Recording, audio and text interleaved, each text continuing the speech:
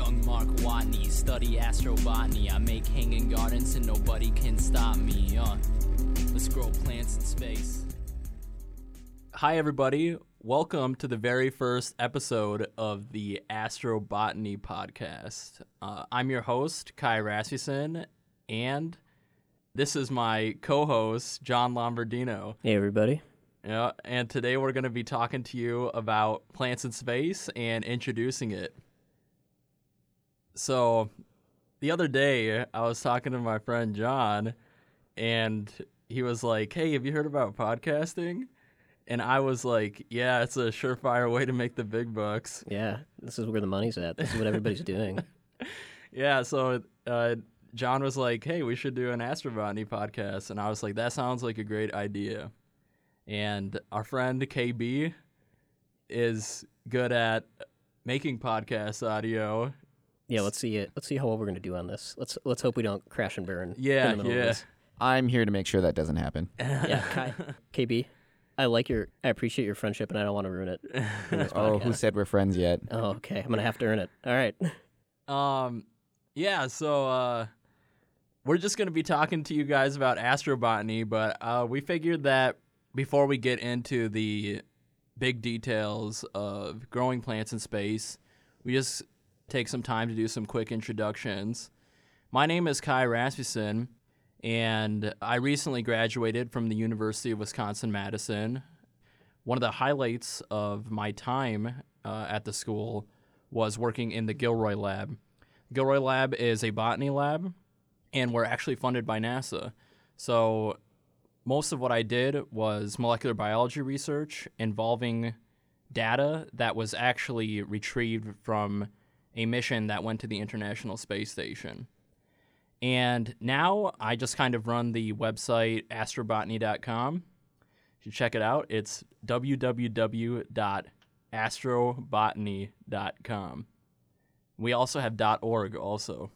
Is it just Astrobotany, Kai, or have we pretty much covered all fields of spaceflight biology? Hey, good question. Yeah. Good question, John.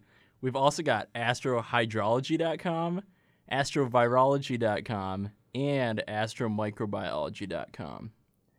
And we'll be talking to you later about why microbiology is just as important to plants in space as, the other stuff that we're going to talk about too.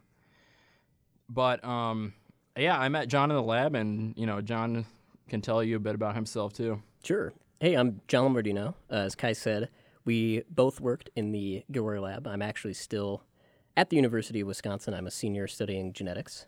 And that was kind of the bigger reason why I wanted to join the lab, is because studying plants in space is this awesome opportunity to look at how an organism changes the way it expresses its genes at a huge scale, because there's so many stressful things that go along with trying to grow in space. So I saw this more of an opportunity to kind of get the strategies and the tools and the skills to analyze gene expression at a large scale. And that's one of the big reasons why I was drawn to astrobotany. But I'm curious, Kai, what made you want to join the Gilroy Lab? What was the selling feature? Well, I guess, Simon, the guy who runs the lab, he's known as the Wizard because he kind of looks like a wizard. Oh, yeah. You can check that out at www.astrobotany.com. You can look for a picture of Simon. Yeah, he's a funny guy. Yeah. He's very charming. I think everybody loves Simon immediately when they meet him. Yeah. He's a very charismatic person. Exactly. So it's basically, Simon's charisma combined with the fact that his research is very cool, very important, and it's funded by NASA, that you kind of just get sucked in. So, right? Kai, has your interpretation of the name the Wizard changed after you've worked in the lab? Because I always thought it was, he looks like a wizard. Yeah. But now sometimes it just seems like all of his ideas and kind of directions that we're going with our research just comes out of nowhere. It's almost like a spell. Yeah. He's constantly it's kind of pulling some magic with some biology. I'm like, wow, I can't believe where this is coming from. Oh, 100%. It's just pure magic. Just pure magic. Yeah, so I mean, Kai, maybe it'd be a good idea for us to walk through, okay, what is astrobotany? Oh, Why should yeah. people care about this? Oh, yeah, definitely. And as always, you can find more about this at www.astrobotany.com. All right, that's the last time I'll do that. No, I think we should have a running tally in each podcast of how many times we plug the website. Plug the website, yeah. That'd be good. Yeah. So what is astrobotany? What is astrobotany? As you can probably tell from the name, it's about growing plants in space. And it may be a thought that crosses people's minds, like, maybe once in their lifetime. But for John and I, it's something that we think about almost every second of every day. Oh, yeah. Yeah. That's what I'm thinking about when I go to sleep, and that's the thing I'm thinking about when I wake up. Yeah, and it's for a good reason. It's a subdiscipline of astrobiology, so that's biology in space, and it's going to be super important for our future space travel endeavors. Specifically, the closest goal that we have is Mars, and having sustainable crop systems, maybe even a bioregenerative life support system. These are going to be things that are incredibly important for not only just the field of spaceflight research, but, us as a species as well. Yeah, and I think one of the cool things that I've come to learn about doing astrobotany research is it's not just about getting to Mars, or it's not just about, sustaining the people going through some sort of spaceflight travel. It's the stuff we learn up in space directly applies to some of the stuff that we need to solve back here on Earth, right? With stuff like flooding and drought stress, we're learning a lot about just how plants signal certain stresses, and that has wide-reaching implications on the problems that we need to solve back here. Absolutely. That's one of the things. That's one of the things I hear a lot from people when we go around and we talk about our research is, is this kind of like an escape thing? Are we trying to leave the planet or something like that?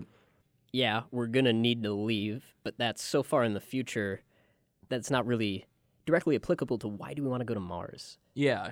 And I know, Simon and a lot of people in our lab, we talk about, this innate desire as humans to want to explore. Yep. But this is the next step. Just like going to the moon, we want to go farther. We want to learn. We want to discover. So this is the next big thing. And there's this huge push for going to Mars. Yeah, definitely. Yeah. But to do that, we're going to need some sort of, bioregenerative life support. We're going to need to have food up there for these astronauts to get where they're going. But I think the other cool thing is the psychological aspect of things growing. That's, another side of the coin of wanting to grow plants in space, is because there's this therapeutic effect of, wanting to look at something growing. That's going to be a huge benefit for people on what's going to be a very stressful journey. Yeah, no, I totally agree. Yeah, plants are pretty cool. Yeah. Yeah. So as we continue to talk about astrobotany, one of the things that we're going to discuss, and we discuss it right now, is talk about the history of astrobotany. It kind of comes out of nowhere. It's how did we get to this point where we're looking at how things grow in space? Yep, definitely. Yeah. And what's great is this is something that John and I are talking about before we stepped into the studio here, is it's kind of the history of astrobotany is kind of intertwined with the Soviet era Cold War space race. Yeah. That's what started the space race, right, Kai? It wasn't anything about going to the moon. It was who could grow plants in space first. Yeah, it was just plants in space. Someone feel free to fact check me on that, but I'm pretty sure that's why we have the space race. That's actually what the space race is referring to. Yeah, it was who can grow plants in space the fastest. Yeah. Alrighty, so I've got astrobotany.com pulled up right here. We're looking at the timeline of growing plants in space. So actually, where we really kind of start is late 1800s, like 1880 and 1895. There are two pieces of literature that are the first real mentions about plants in space. One of them is called Across the Zodiac with Percy Gregg. It's about a space traveler who goes to Mars with plants. This is written in 1880. The other one was a piece by the Russian scientist Konstantin Tsiolkovsky and he kind of speculated about orbital greenhouses in his book Dreams of Earth and Sky. Yeah, so I had no idea it goes back that far. That's kind of crazy to think that far back people were thinking ahead of time of, okay, how are we going to go to other planets? How are we going to feed ourselves? Yeah. No, do you know what's so funny about Tsiolkovsky was I was talking to Simon, the wizard, about it. And I was like, Simon, did you know that, like, this guy named Tsiolkovsky wrote about plants in space before, like, anybody else did? And he's like, oh, yeah, I knew that. And I was like, wow, like, Simon knew that. And then he was like, well, Kai, do you know Tsiolkovsky has 2 really famous quotes?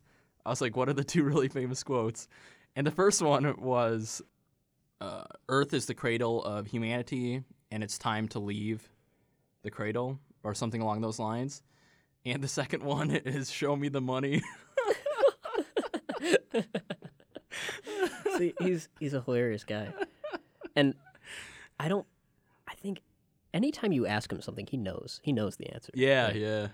This man knows his stuff. Yeah. Yeah. Show me the money. Yeah, so you guys can look that up. Konstantin Tsiolkovsky, 1895, show me the money. Fast forwarding a little bit, 1940 to 1950, this is real. Like, the term astrobotany is real, and it was coined during the 40s. There was a Russian astronomer named Gavril Adrianovich Tikhov, and he was the guy who first officially defined astrobotany. And the USSR actually had a sector of astrobotany. I don't really know what happened with that, but that was the first time that the term was definitively used. And it's by the Russians. Yes. We didn't get that word. I know. That went straight to the Russians. I know. And Tikhov is considered to be the father of astrobotany, or the godfather of astrobotany. Yeah, what's the Russian equivalent for that? Is there a Russian mafia term that we can pull up here? No. I don't know. Oh, that's sad. But okay, Kai, who won that space race though? Would you give it to us, or would the Soviets have taken that one? I mean, we have the moon, so ultimately we win. But who won the original space race with? Well, if you consider launching seeds on a rocket into, like, the lower atmosphere, getting plants into space first, then the U.S. would have won that. Awesome. Because in 1946, the first seeds were launched on repurposed V-2 rockets by the United States. Okay. Yeah.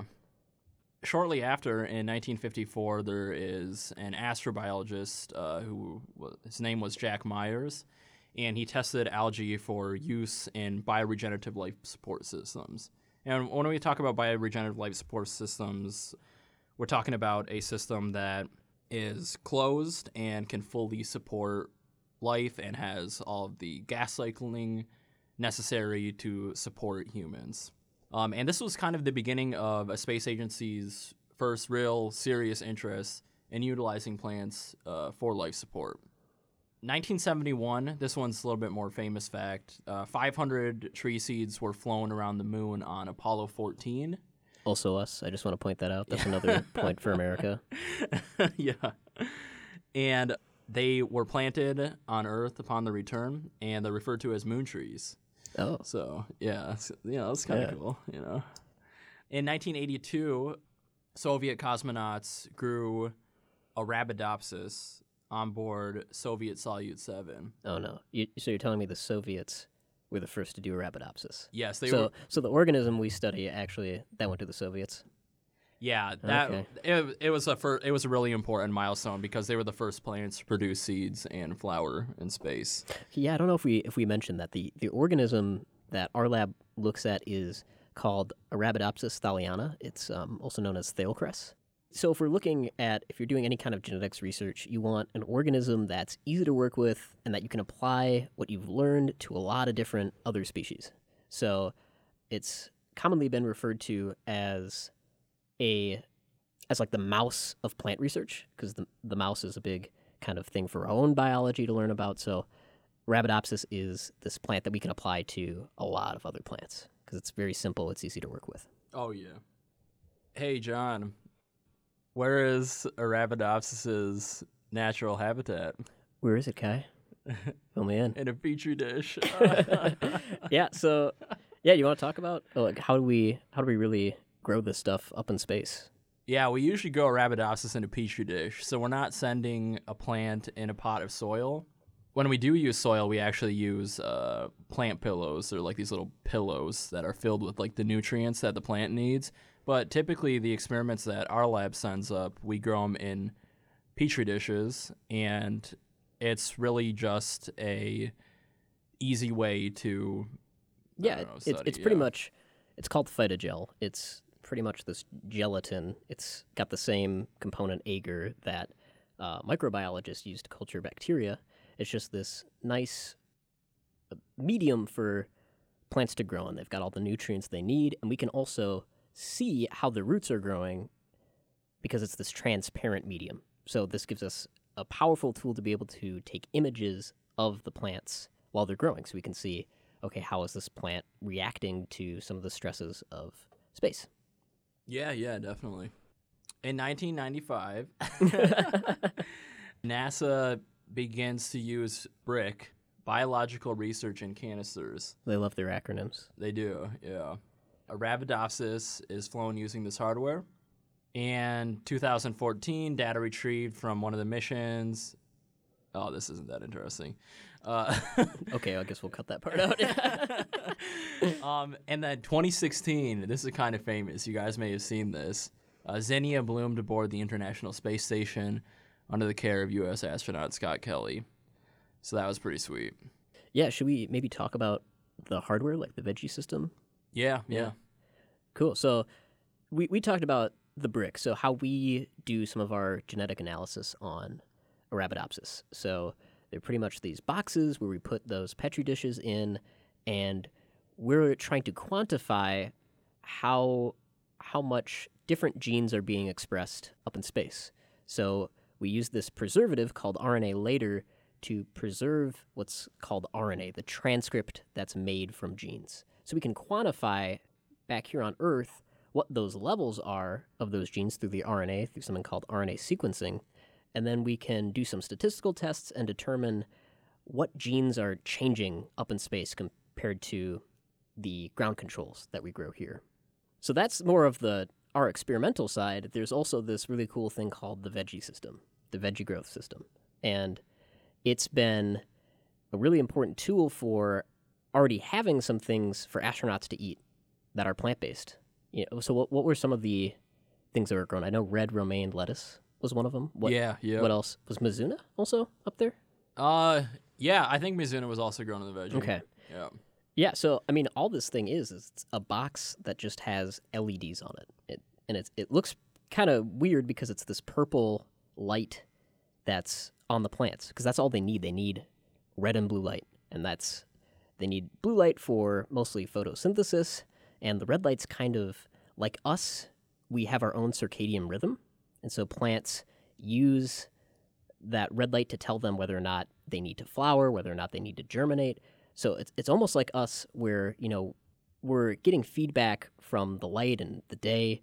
Plants are doing the same thing. They have their own circadian rhythm that changes how they're going to express their genes and what they're going to make. Just I think it's interesting that we share a lot of stuff with plants in terms of how, when we're sensing the environment, how our own biology changes. Yeah, no, definitely. You know what is interesting, John? I had somebody ask me, what happens when we grow plants in space, right? That's pretty a question that we get a lot. Yeah. What happens to them? And the answer that I've kind of been giving lately is it's similar to what happens to our astronauts when they go up to space. They can be up there, and they are up there, but it's work maintaining their muscle density, and it does have long-term lasting effects on humans, and we just don't know everything that happens to them up in space. And it's the same with plants, and it's kind of a mystery that we're trying to unlock. And kind of to piggyback off of that, I mean, that's another reason why it's good to do this kind of research. Our biology in itself is very similar. Yes. And we can't, we can't turn off genes in humans and see what happens. Right. There's a lot of ethics, I think, that kind of would stand in the way of doing that. Really? Yeah. No, just kidding. Yeah. I don't think we'd be able to get away with that. But working with the plants, that's easy. And then we can see, okay, did this gene have this important function for that plant being able to grow and adapt to space? Oh, yeah. So we can learn a lot about, helping our own astronauts just by doing this research. Yeah. Yeah. All right. Let's wait. Oh, wait. Should we end it somehow? You definitely should. Oh, yeah. Let's get a sign off. This is our first podcast, so I don't think there's going to be any problems. yeah. I think we've 100% successfully done a podcast. Oh, yeah. And there's nothing to work out from this. Oh, yeah, definitely. So everybody, hey, make sure you like, comment, and subscribe. I'm just kidding. Why don't we bring the Astrobotany plug to 5 for this podcast? I think that'd be a good way to sign off. Is All one more, like, where can people learn more about this? You were counting too, I see. Yo, okay, so... Oh, good. Okay, so is 5 confirmed? I have the tally going. Is yes. 5? Awesome. Well, you're at 4. One more would be 5. Hey, listen up. Right. Hey, listen up, guys. Thank you for listening to the Astrobotany Podcast. Go to www.astrobotany.com to find more information about the science and the art of growing plants in space. Yeah. I mean, we want to keep doing this. So please let us know what you liked about this, what you didn't like. Yeah. Maybe some of the stuff that you would want to learn about on the podcast. Don't let me know. I didn't. No, I'm just kidding. Don't say anything to No, just kidding. No, never mind. Okay. We should also plug the subreddit. We've got a subreddit. Go to reddit.com/r/astrobotany to be part of the community of growing plants in space. Yeah. Do we count that, KB? Should we count that as 6, or is it exclusively the website? That's up to you. I am here. We're gonna count at 6, ladies and gentlemen. We're that at is 6. 6 I will plugs. All right, ready? Down. All right, on 3, let's grow plants in space. 3, 2, 1. Oh wait, let's grow grow plants plants in in space. space. That was No, keep that in. That's fine. Young Mark Watney, study astrobotany. I make hanging gardens and nobody can stop me. Let's grow plants in space. Hey guys, thanks for listening to the Astrobotany Podcast. We'd like to thank our sound engineer, KB, for helping us out, the Gilroy Lab for their support, and WSUM for letting us use their studio. Let's grow plants in space. I engineer plants with peroxidase defects. My reflexes work till I'm sleepless. Young botanist, green thumb, my leaf doors wreathless and silica seamless. It's perfect, it's dreamless.